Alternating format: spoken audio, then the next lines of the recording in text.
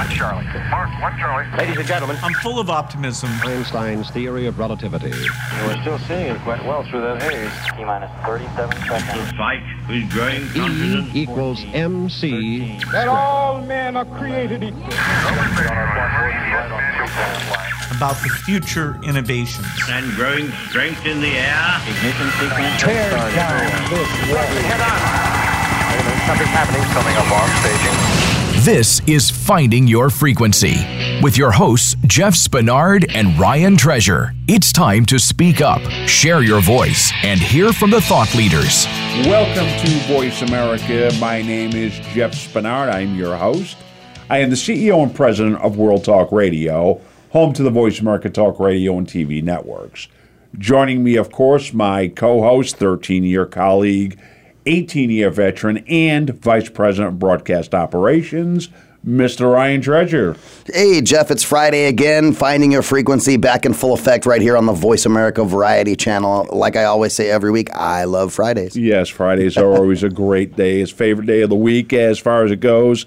Love doing the show. Love bringing new concepts, ideas, and information to our audience. So, absolutely. Last week, Ryan, as we normally do, we cover our last week's guest, Mr. Carl Jung.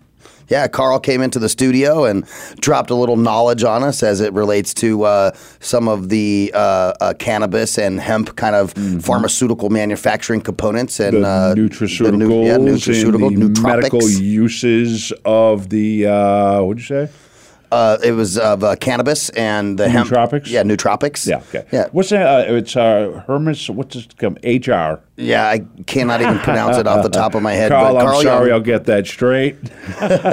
He's on Facebook, though. You can go find him at Carl Jung and hit him up. He's a really cool guy. I friended him on Facebook since we've connected and done the show and following him right along. And he's one of those intellectual types and posts really cool stuff on social. So definitely a good guy to meet and definitely go find out about nootropics. Yeah. And you know what? As far as, the background and, he had that accident where it was a near-death experience.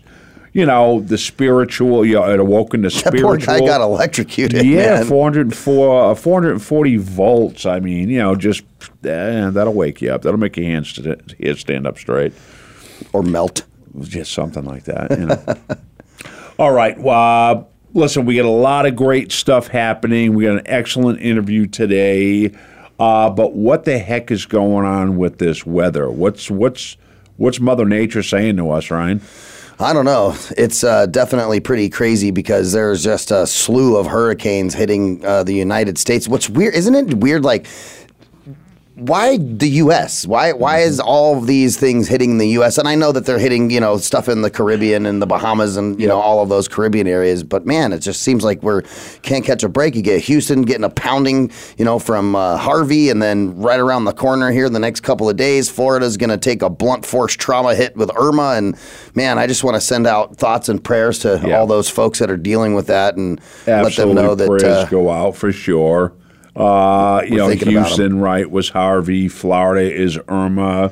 The Atlantic is Jose. You've got Katia coming up the Gulf Coast. It's just crazy. And, prayers go out. In fact, next week's guest, Ron Klein and Arlene Klein, who are in Florida, are actually sticking it out, and they're staying there, which I don't necessarily agree with, but my prayers definitely go out there. I think normally when you look at hurricane season and stuff like that, they're generally not the size of what Irma is. No. I was reading some articles this morning on the Weather Channel's website, and that hurricane is literally as wide as Florida is long. It's 400 miles wide. Brutal. And currently I just got an alert on my phone, and I guess it took a little westward shift and is for surely going to make landfall and go directly up the Florida Panhandle, man. So definitely, like, I have some friends that live in Orlando, and Orlando's like 65 miles or something like that inland from the ocean, and even there are saying that they could get up to 25 to 30 inches of rain, and that's inland. That's a lot. I mean, we get hit with stuff like that, but we also get earthquakes, hurricanes, tornadoes. We don't get the tsunamis, though, and some of the big stuff that wipes out, entire countries. So Yeah. On that end, I could be okay with that. Irma's that kind of storm, man. I was reading, my wife and I, we took our honeymoon, thank you, in St. Thomas. Jeff helped us out to get there. It was fantastic. But my gift to the couple. Literally half of St. Thomas is gone. It demolished St. Martin, gone. It's demolished. The pictures there are absolutely insane. Like, literally, the island is just a bunch of rubble. That's awful. You guys, we have a banner ad on the homepage of voiceamerica.com to go donate and help out those victims. We'll have another one that we're going to post up, obviously, to help support the stuff that's going to be happening with Irma. So we'll have a dual banner rotation up there so you guys can donate to the Harvey folks and then as well as the Irma. And I know that cool thing as football started, right? We can segue right into that. But did you see that J.J. Watt, who plays for the Houston Texans, him and his buddies all got together to kick in a fund and all that kind of stuff for the Harvey victims, and they raised $20 million. Wow. $20 million. $20 mil. And then he put out a press release statement. I don't know if it was last night or this morning. I read it this morning, but they're going to be doing the same efforts and adding on and using that same money to help out the folks for Irma too. So that's big shout out to those. $20 million bucks. I mean, what kind of reach or what kind of following do you have to raise $20 million that quickly? You're J.J. Watt, the best defensive player in the history of the game. Apparently, don't let Ray Lewis hear that I said that. I don't want him knocking on my door. Yeah, right. Well, Ray, you raised $22 million, you'll be all right. right, absolutely. Yes. So unfortunately, my Patriots lost last night. However, I got to say this. You know what? When you've witnessed the dynasty, the Patriots can come in last place for the next 20 years. I'm okay with that. You know, I was telling you when just before the show, interesting kind of little trivia piece is the last time that the Patriots lost their season opener to the Kansas City Chiefs, they won the Super Bowl that year. 2014 against Seattle. So we'll see how it goes. Never count out the GOAT and Belichick. Heck no. Ever. You know what? The Patriots, when they lose in the beginning of the season. And then they lose sometime, maybe the end of October, if they're going to lose. So their losses always come in the beginning of the year, and then a couple games before the playoffs, and they're good to go. And I have one last sports shout out as we're kind of getting near the end of this segment and getting into our interview and the rest of the content for today. But I'm a big hometown team fan. I know you are for your teams back east, so you're a Red Sox fan. But my Lord, are the Diamondbacks like on flippin' fire. 14 straight games. They blew out the Dodgers for 6 games in a row. Did they? 3 games at home, 3 games here in Arizona, literally just annihilated them. When they started this stretch, the Diamondbacks were 21 games behind first place. And who was in first place? The Dodgers. How many games? Oh, okay, right. Now they're only 9 away. Oh, okay. They were 21 games out. I thought they actually were like right in there. They're already in for like the playoffs, but to win the division, they were 21 games back, which is like no one's ever going to make up 21 games. Right. And now they're only 9 because they just went on this crazy 14 win streak. So it's fantastic. They play tonight. When it comes to sports, it's been a while since I was fully engaged. But yeah, when it comes to hometown, New England is my hometown sports, but I do like the Diamondbacks, and I get into, Arizona sports as well. But yeah, I'll always be a New England fan. And you know what? That's a great segue, too, as we talk about Arizona sports. Coming up right after this commercial break, we have a very fantastic person who lives right here in the great state of Arizona. And you're going to hear from Mr. Frank Shankowitz. Yeah, and he is one of the founders of the Make-A-Wish Foundation. You guys check us out all over social media. We're at facebook.com/findingafrequencynet. And, of course, all over Twitter. Jeff's at JeffSpinney2. I'm at Radio Ryan 1. And stay tuned. We'll come back with a fantastic interview with Mr. Frank Shankowitz from Make-A-Wish.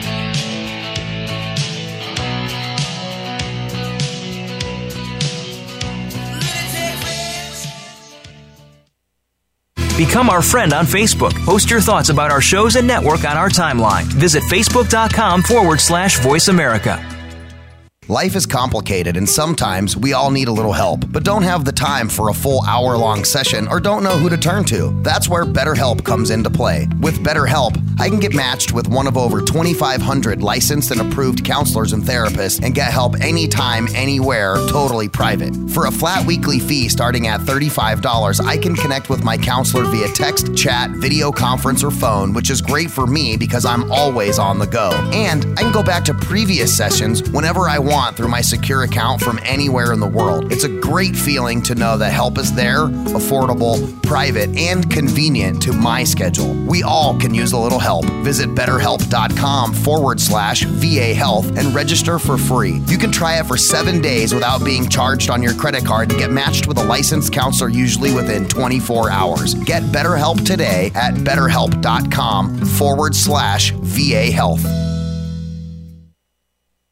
If you're an influencer, you don't follow the trends, you set them. Voice America influencers are involved in creating change in personal and professional lives, collaborating and driving value to make our lives better. We have world-renowned thought leaders, speakers, authors, entrepreneurs, artists, and some of the most influential voices today. Listen in today to what they have to say. Engage in the conversation. The Voice America Influencers Channel. Be inspired. Answer the call. Something's happening coming up on staging.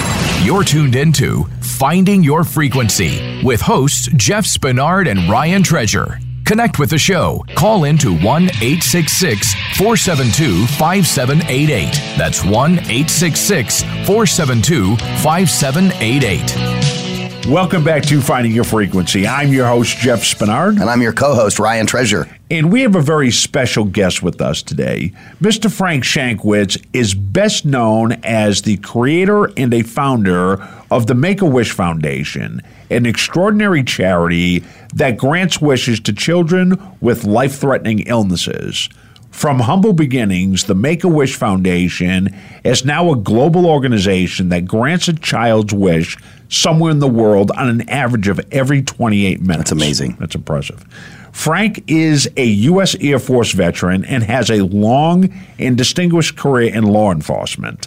He began as Arizona Highway Patrol motorcycle officer and retired a homicide detective with the Arizona Department of Public Safety, with 42 years of service behind him. That's a lot. That is.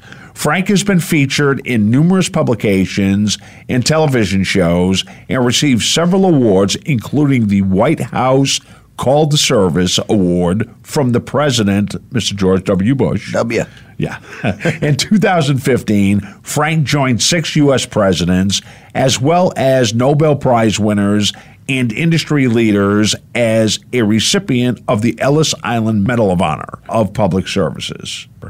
Ladies and gentlemen, I want to welcome to the show a Arizonian, much like ourselves, Mr. Frank Shankwitz. Frank, welcome to the show. Well, thank you, gentlemen. Thank you for having me on. Oh, you're quite welcome. You know what, Frank, the accolades, I could have kept reading for at least another 20 minutes, but I wanted to get some time to talk to you. Okay.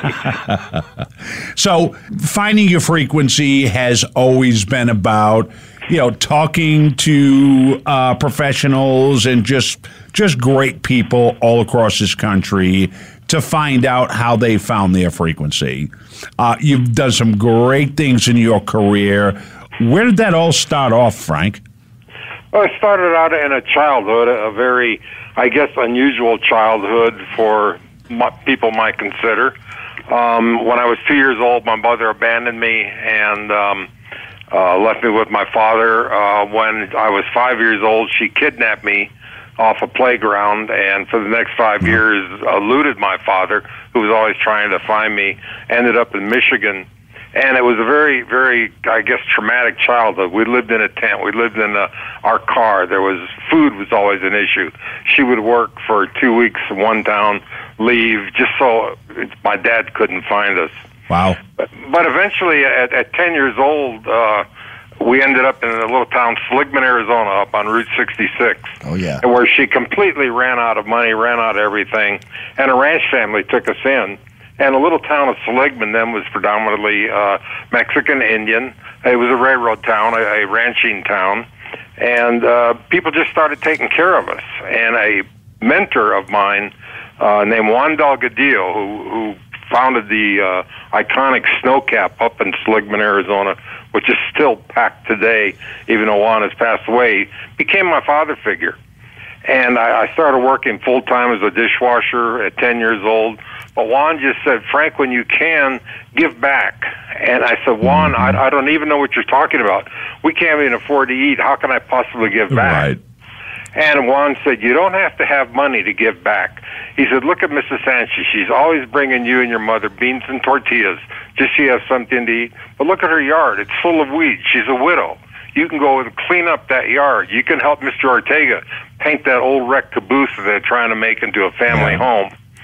So he taught me that whole thing of giving back, and I just kept that lesson my whole life. That is a great lesson to learn, and you absolutely keep giving, that's for sure.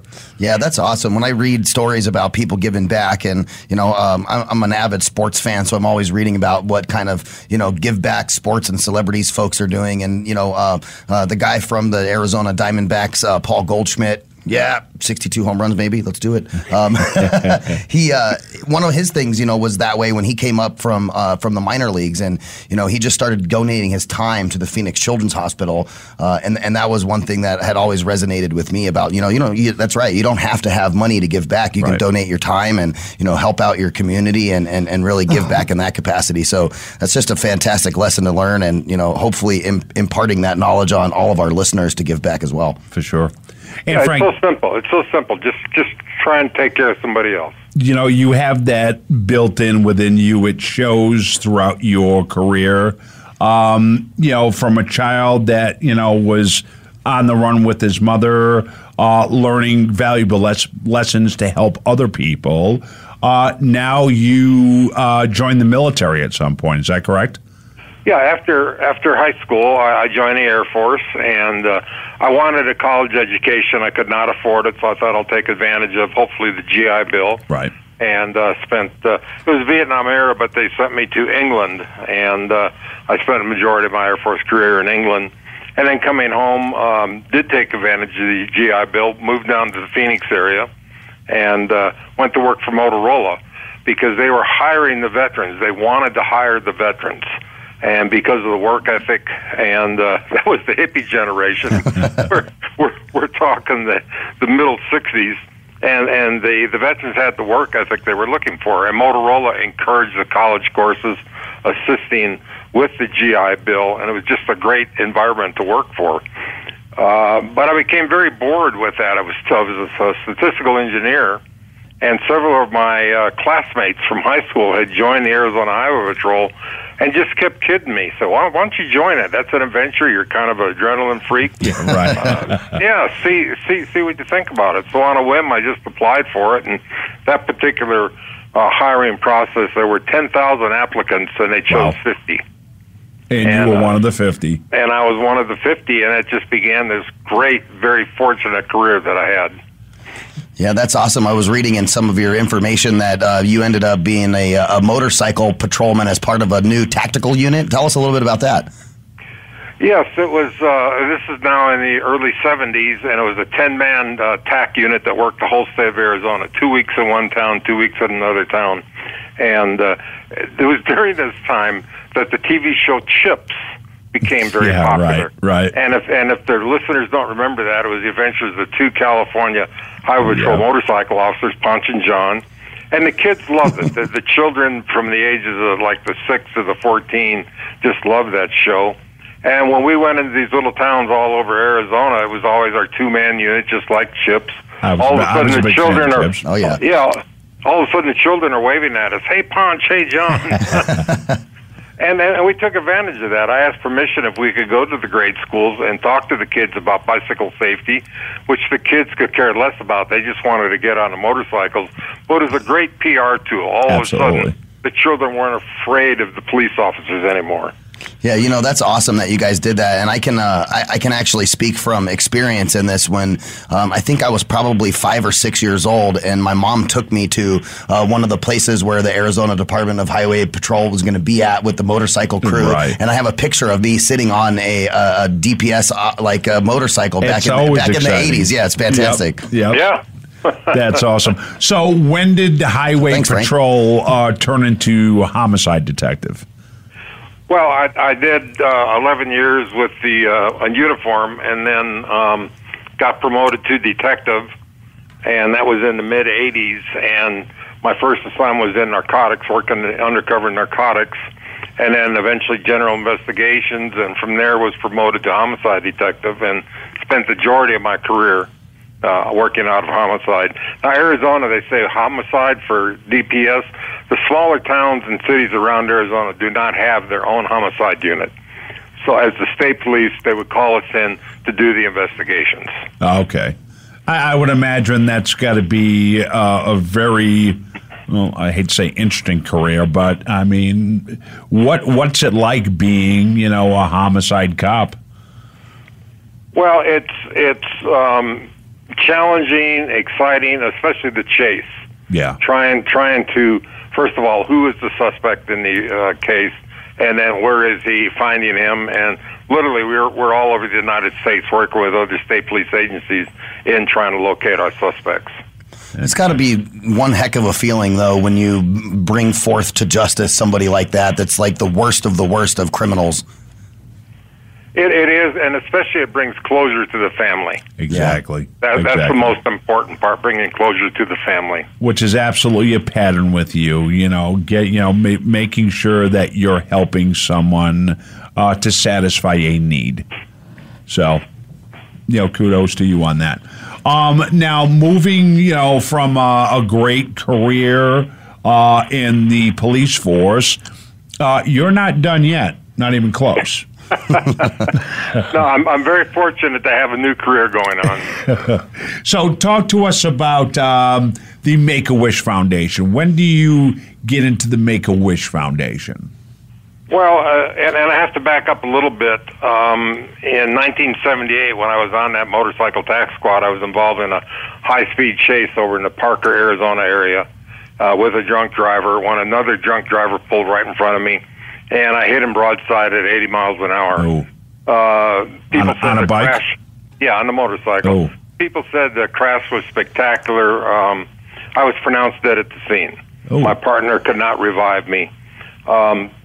And an off-duty emergency room nurse just ignored his orders, and obviously I'm talking. Kept working, worked for right. 4 minutes and brought me back to life. And it Thank took the about Lord 6 for that months. woman. Yeah. Yeah, it took about 6 months to recover from that accident. And during that time, I said, why was I spared? Every police officer I've ever worked with, including myself, believes in a higher being. Why did God spare me on this? And then it was in 1980 where I'm back to work riding motorcycles, and I receive a call from our commanders that a U.S. Customs agent named Tom Austin had befriended a 7-year-old boy named Chris. And Chris had terminal leukemia, only a couple weeks to live. And he contacted our department because his heroes were Ponch and John from CHIPS. And he told his mother, when I grow up, I want to be a motorcycle officer like Ponch and John. And I wish, that was that first time we heard that word, I wish I could meet a motorcycle officer.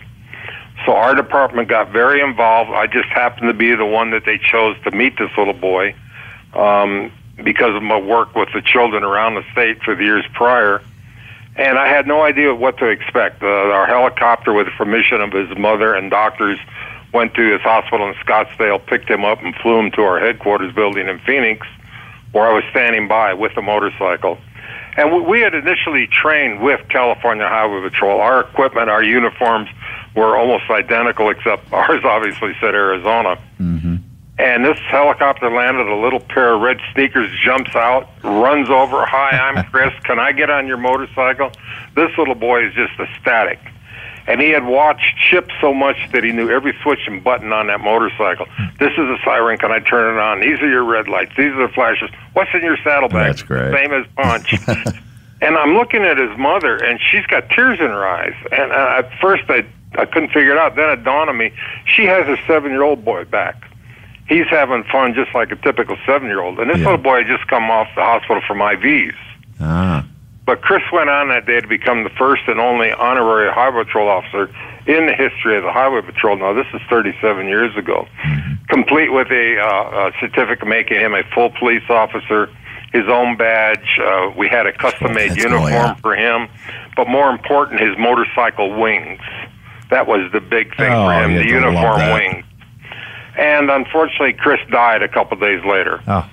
And we learned he was going to be buried in Illinois. My commanders asked if I would go back with another motorcycle officer and give him a full police funeral. Our commander said, we have lost a fellow officer, which we did. And we were joined by Illinois State Police, City Police, County Police, that all gave this little boy a full police funeral. He was buried in uniform. His grave marker reads, Chris Gracious, Arizona Trooper. But flying home, I just started thinking, there's a boy who had a wish, and we made it happen.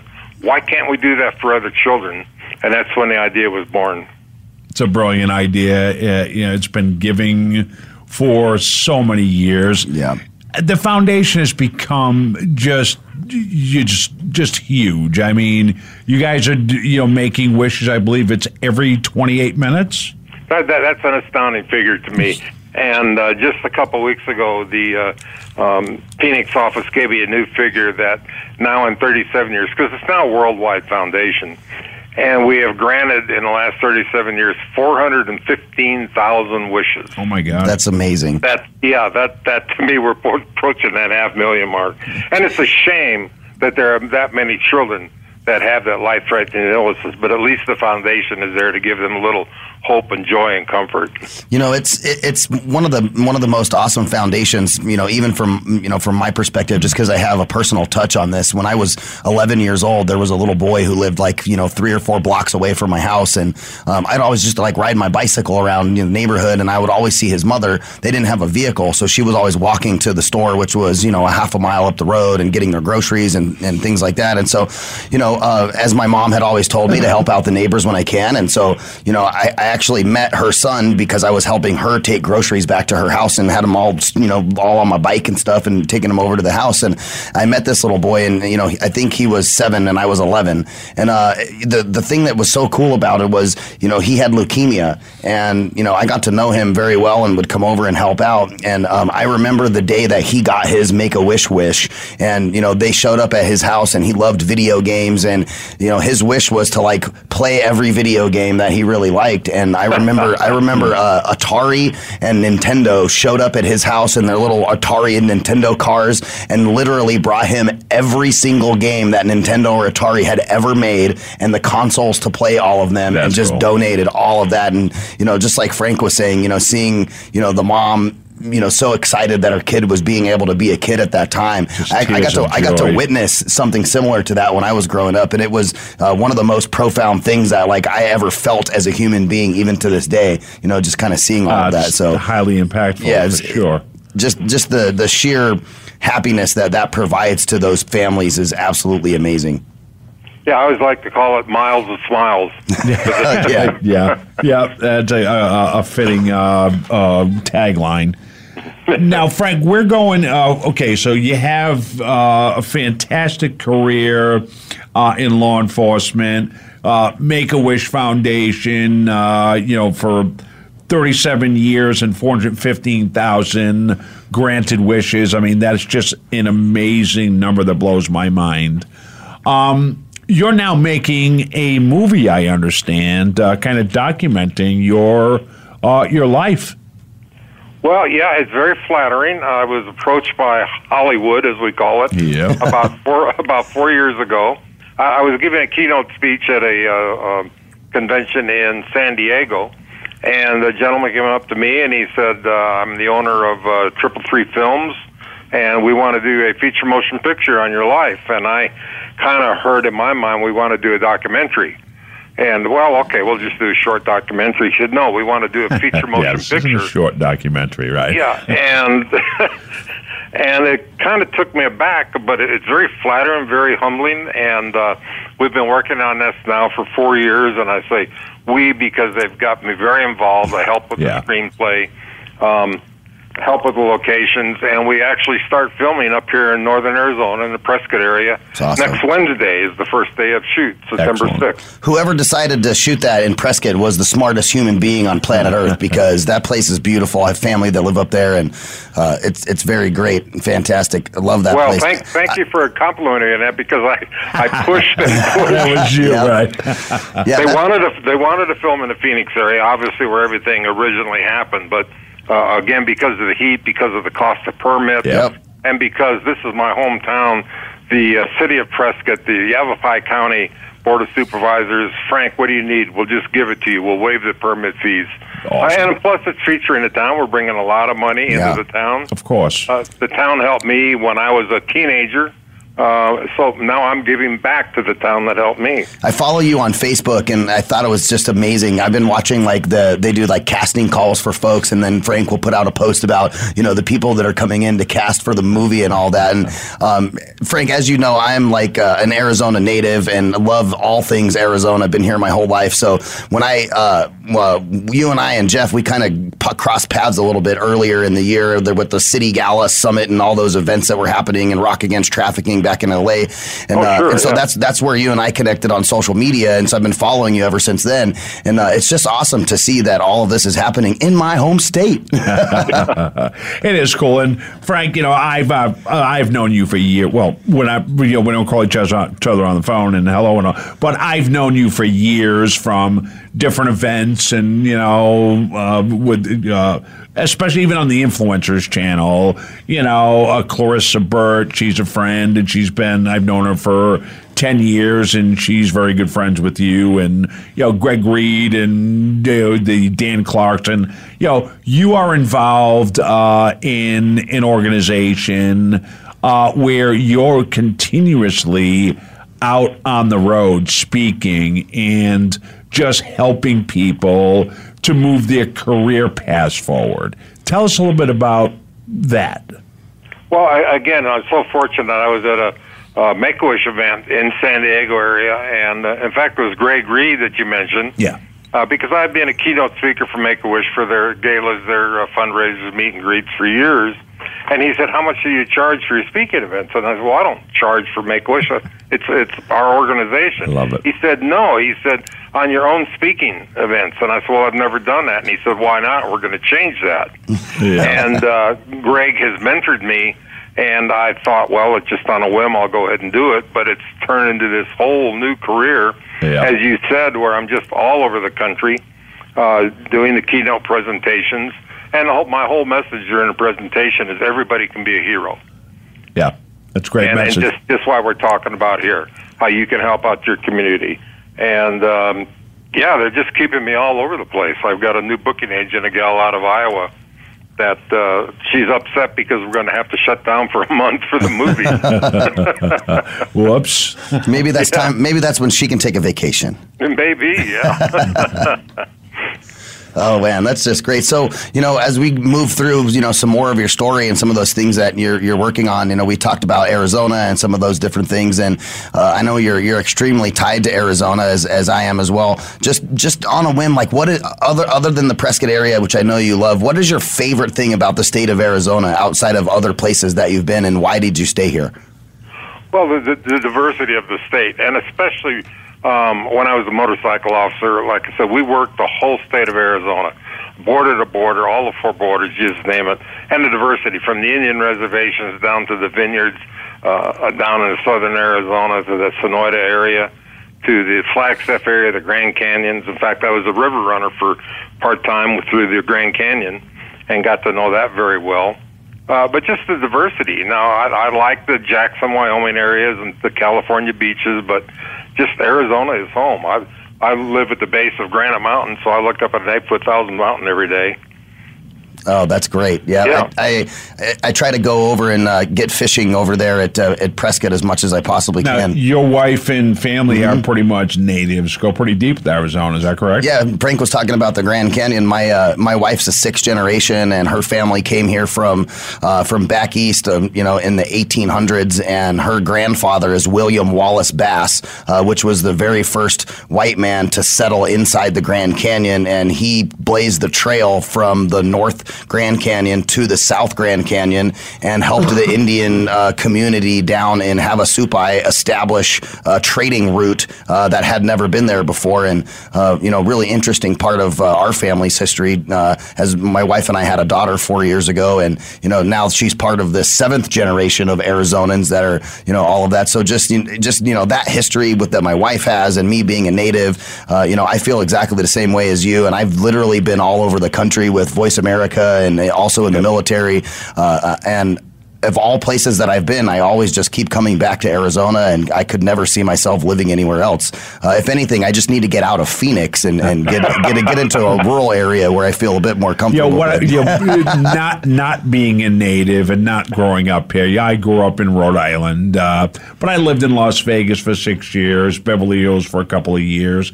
I've now been on the West Coast longer than I grew up on the East Coast, but what I like about Arizona, I'm starting to get a little angry with the heat, but, That's why we got to move I'll out still of Phoenix. take that over snow, but it's just any 2 hours in any direction is something different. If you want to see change of scenery, if you want snow, it doesn't matter if you want good camping, doesn't matter what it is you're looking for. Within an hour to 4 hours in any direction, you could be over the border enjoying a tequila sunrise in Mexico, or 4 hours north you could be in Vegas gambling. I mean, there's just so much that you can do outside and inside the state. Yeah, all we need now, Jeff, is we need the L.A., Las Vegas, Phoenix Hyperloop. I'm telling you. Well, maybe Frank can get that done for us. Well, it's so funny. It's so funny here in Prescott. There's bumper stickers, no Cal, because we have so many California people moving over. And then let's put the cowboy back in Prescott. Yeah, absolutely. Because the California people are coming over and wanting the wine bars, the sushi shops, and so on. So it's just kind of fun up here. As long as they can just keep everything like the inside of the A1 Palace, we'll be all right. Yeah. And in fact, we're filming there. We're doing a couple major scenes inside the palace. That's cool. That's my favorite place to go to when I visit Prescott as a eating establishment, to go have a couple of beers. And Jeff, if you haven't been there, I would love to take you there. It's really cool. They have like Doc Holliday's gun on the wall and like all these. I would dig all that. Yeah, and stuff. They have all these really cool things that the guys used to use back in the 18 and early 1900s, like how they cheated at cards with the little pieces that go up their sleeves, and so they have all that laid out in the A1 Palace. And then of course they have fantastic steak. Cool. Well, I'm in for that trip. Frank, going back to the movie, what's it like to be on set making a movie about yourself? Well, I'm not on set yet, but we're starting all the set design. Okay, that's Wednesday. And they've hired me as the technical advisor, so I will be on set every day. It sounds exciting, but it's the most boring job in the world. You sit there for 12, 13 hours, and you look for mistakes. Yeah. And as mistakes in police procedures and mistakes in movie Frank versus real Frank, and movie Kitty, who is my wife, girlfriend at the time. Yeah. But it's exciting to watch, especially it looks so, I can't think of the word, like it's not really happening on film. How could this possibly be a movie? Right. And then when they start doing the dailies and just start the minor editing and then do the final editing, all of a sudden you got this picture. Let's hope, this is a good picture. Yeah, right. Yeah. I'm excited about the show for sure, about the movie. Yeah, if you guys need any audio help on set, just let me know. I'll be glad to drive up. I understand. Who's doing the production for the movie? It's 333 Films, which is owned by Greg Reed. Okay. And there you go. yeah, we've got executive producer named Mark Gold. The director is Theo Davies, an Englishman, but I forgive him for that since I was stationed in England. So. But it's kind of a fun cast, especially when we talked about Chips earlier. Larry Wilcox has a minor role. Okay. And then Robert Pine, who played Sergeant Crater in Chips, has a major role, a starring role in the movie. Oh, that's cool. So we're just bringing that whole connection back together. I suggested that the casting contact them, and I never thought they would accept, and they did right away.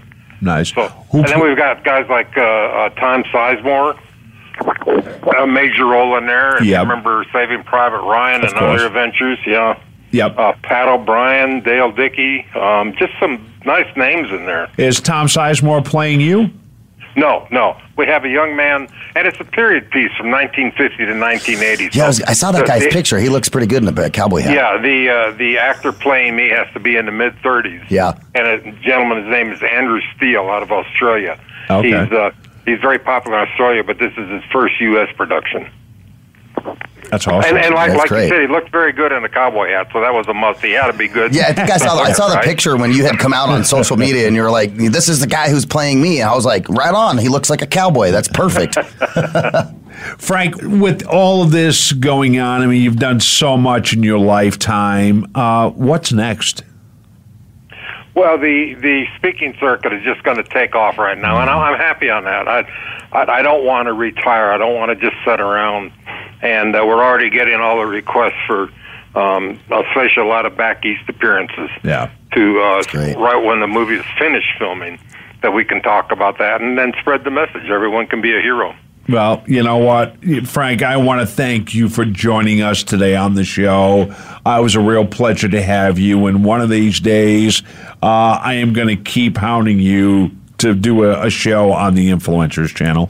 Yeah, and Frank, the next time that you come up to Phoenix, ping Jeff. Let us know that you're here. We'd love to go, catch a lunch. Absolutely. Or, just hang out and say hello. As you know, our office is just right here in Phoenix, over by the airport. So when you come on down the hill, let us know. Yeah, and especially when it cools off down there a little bit. I'd be more than happy to. Yeah, October. Yeah, we'll see you in late October. That one. Yeah. All right, well, Frank, thanks. Before we go, is there any URLs or anything you want to push or promote before we wrap up here? Well, yeah, thank you for allowing me to do that. I've got a book that came out. The movie is based on this book, based on a true story. Hollywood, if it was a true story, it'd be a documentary, so Hollywood exaggerates a little bit, but the book is called Wishman, just like the movie, and it's available on Amazon. And then people can go to my website, wishman1.com, wishman1.com, and follow the adventures of the movie, what I'm doing. And then I'm on Facebook, too. Just follow me on Facebook. Yep, interesting stuff on Facebook as you talk about that. Again, thank you so much for being on the show with us today. Ladies and gentlemen, Frank Shankowitz, the founder of the Make-A-Wish Foundation. You guys can go get his book, Wishman, and, of course, check him out online at wishman1.com. Follow everything Finding Your Frequency at findingyourfrequency.net, and, of course, all over Twitter at Radio Ryan 1, at Jeff Spinney 2. And you guys will come right back after these messages.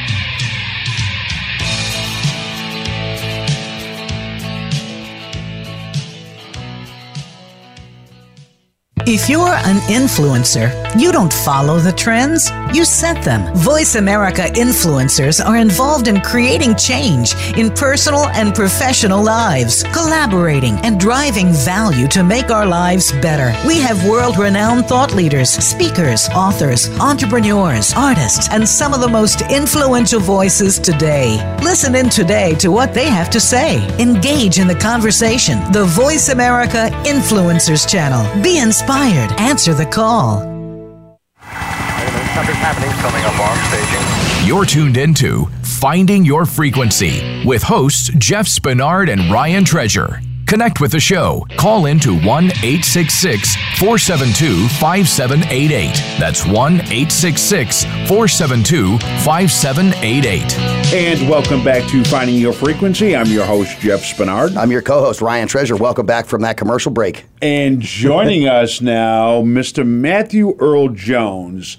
This gentleman has worked on both sides of the camera in film and in television, as well as commercials. And also in the music industry. It just keeps going, man. He has over 30 years production experience in the Japanese, New York, Los Angeles, and Phoenix markets. Recent credits include Furious 7 and celebrity judge for Arizona Idol. Jones has produced national and international television commercials, including one starring Queen Latifah, Leonardo DiCaprio, and Ray Charles, with past clients include brands like Band-Aid America, Castrol, Chevrolet, Home Depot, Honda, Lipton, McDonald's, Nissan, and many, many more. Matthew is currently the director of the Arizona Office of Film and Digital Media, a.k.a. He is the film commissioner. Mr. Matthew Earl Jones. Welcome, Matt. Thank you, Jeff. Good to see you. Good to see you. It's been a long time. It's been a long time. Good to see you guys. Good to see you, Ryan. You too, sir. Tell us what you've been up to. Last time I saw you, you took off and went to L.A. What's been happening since? Well, I produced a feature and I'm back. And as you so kindly said, I'm now the film commissioner. We use the short title. He's the commish. He's the commish. And, my job is to sell Arizona, to sell Arizona as a filming destination. And it's easy to sell something you believe in when you have a great product. Absolutely. So I've been film commissioner a little less than a year. And, we go to trade shows. We just built a website. We're getting the word out. I go to film festivals and everything we can do to get people to realize what great resources we have here in the state. Awesome.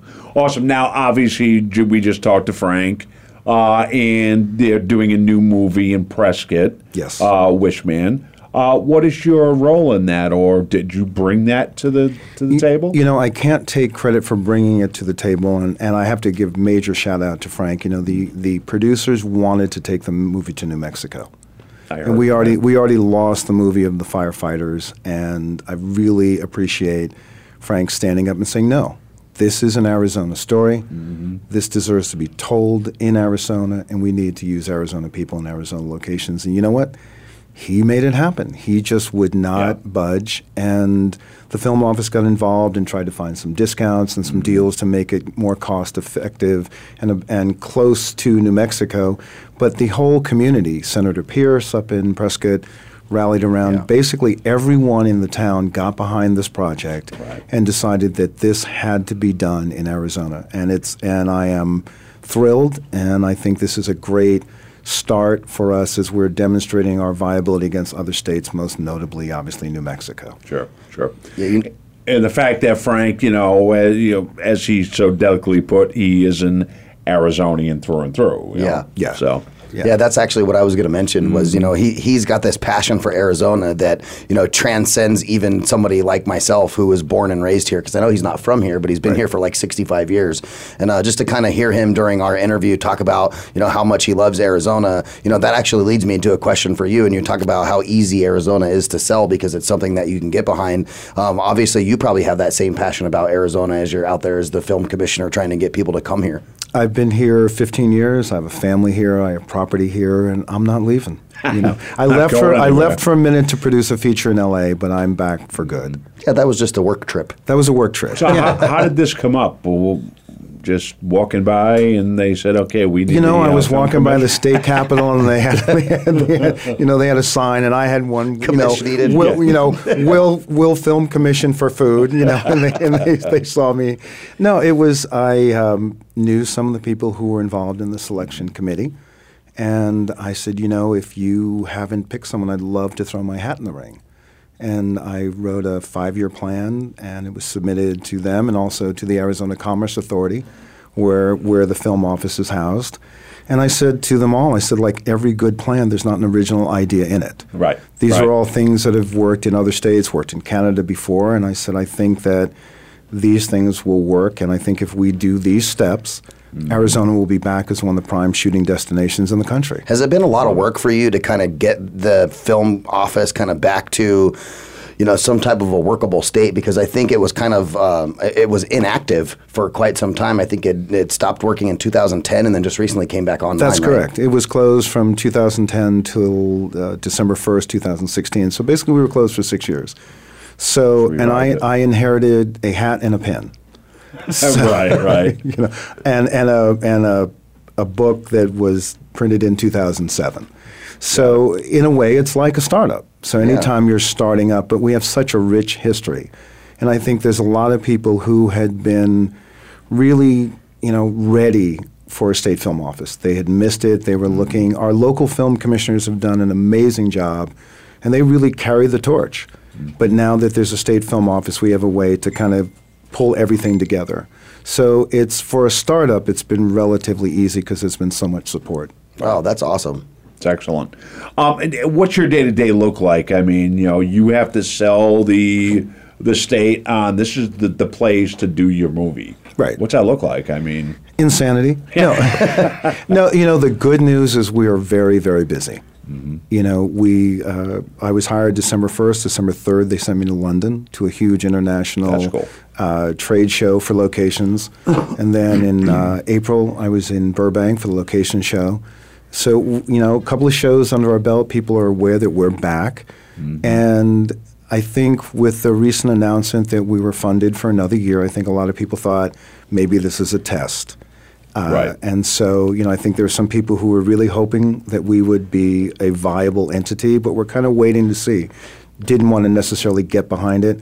Since the announcement was made on August 10th, the phone has not stopped ringing. How's the state support, like from the governor's office and Doug Ducey and those guys? Is everything being very supportive from, you know, kind of, I guess, the political hierarchy structure to make sure this all has the legs that it needs to keep going? Everyone has been very supportive, you know, starting obviously with the governor.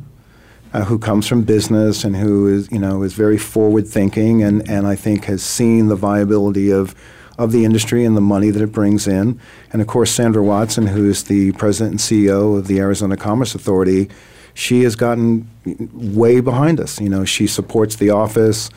She has an open door policy, so if I have a question, I can always just knock on her door and come in and talk with her. So, and we're in the same floor as tourism and the Arizona-Mexico Commission. So there's a lot of synergies between film and tourism and then film across the border. So I'm blessed to be surrounded with all the resources necessary to make it happen. Right. That's awesome. Listen, I got to ask this as a journalist. What's it like to be James Earl Jones' brother? You know, and you would think that because that's been asked of me, you did, and you would think I would have that perfect answer. It's probably the reason why I'm not an actor. Those are pretty with my brother, and then before him, my father or our father. Those are big shoes to fill. No, it's you get a good exposure to what it takes to be successful in the business. Yeah. He's an incredible He's a role. hard-working man. You know, he is, and this is not betraying a secret, this was a Jeopardy question, but he is one of the most well-known voices on the planet, and yet he stutters.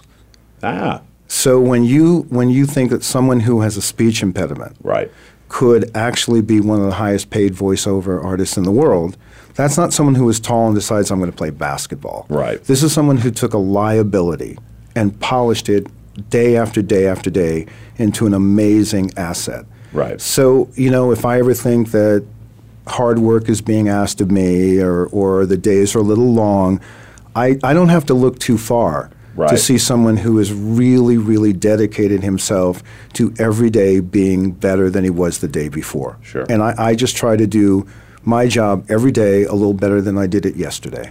That's awesome. Now, he also has that deep That's finding voice, your frequency right there. Yeah, that's finding your frequency, absolutely. Yeah, he has that deep voice. You know, so, you know, that gives him the height in the basketball game. Yeah, absolutely. He's a very hard worker. Very hard worker. But he did have that natural, I think, voice that...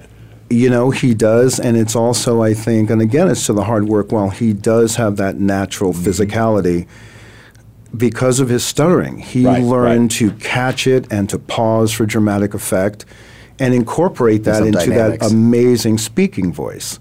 So it's, again, while he has certain God-given talents, he really has polished his craft and his assets into a huge industry.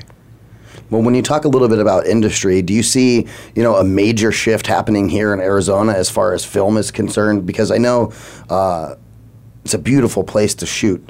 And do we have some cool stuff that's already in the works in the pipeline that's going to be coming to Phoenix or Arizona in general in the next short term? We do. We just shot a movie down in Tucson, which was funded by people from Tucson, which is really great because when you can involve the local community, not only from the crew standpoint and the talent, but actually from the business side and the funding, that's a great step.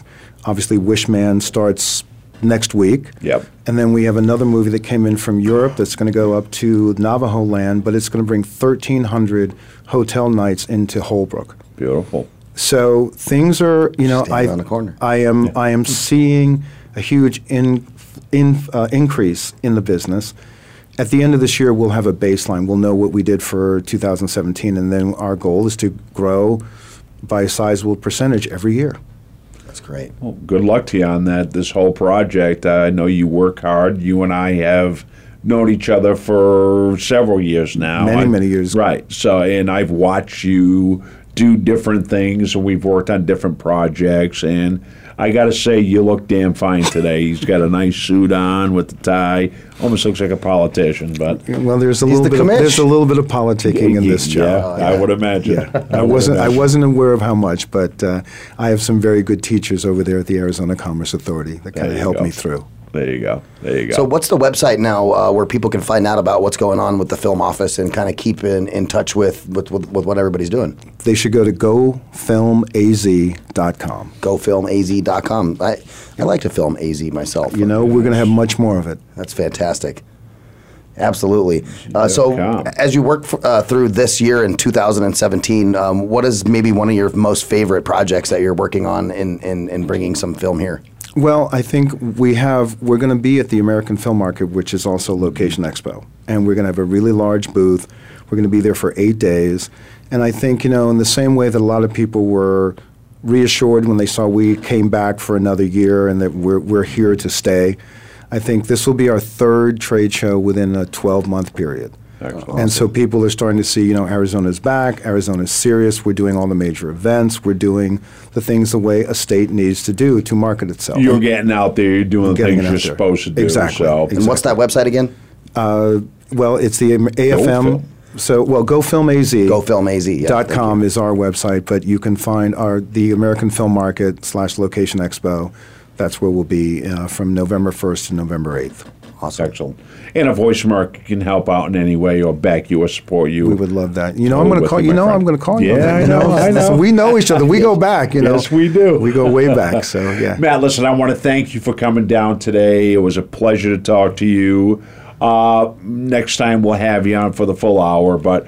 Thanks for joining us. My pleasure. And, anytime. Absolutely. Guys, go check out the website, gofilmaz.com. Find out what's going on with the film office. I want to thank Matthew Earl Jones for coming into the studio today and dropping a little knowledge on how he's doing as the commish over here. Guys, go check us out on social media, at Radio Ryan 1, at Jeff Spinney Tune, of course, all over Facebook, facebook.com/findingyourfrequency.net. And you can follow all things Finding Your Frequency on the website at findingyourfrequency.com. Stay tuned, and we'll be back next week with more Finding Your Frequency right here on the Voice America Variety Channel.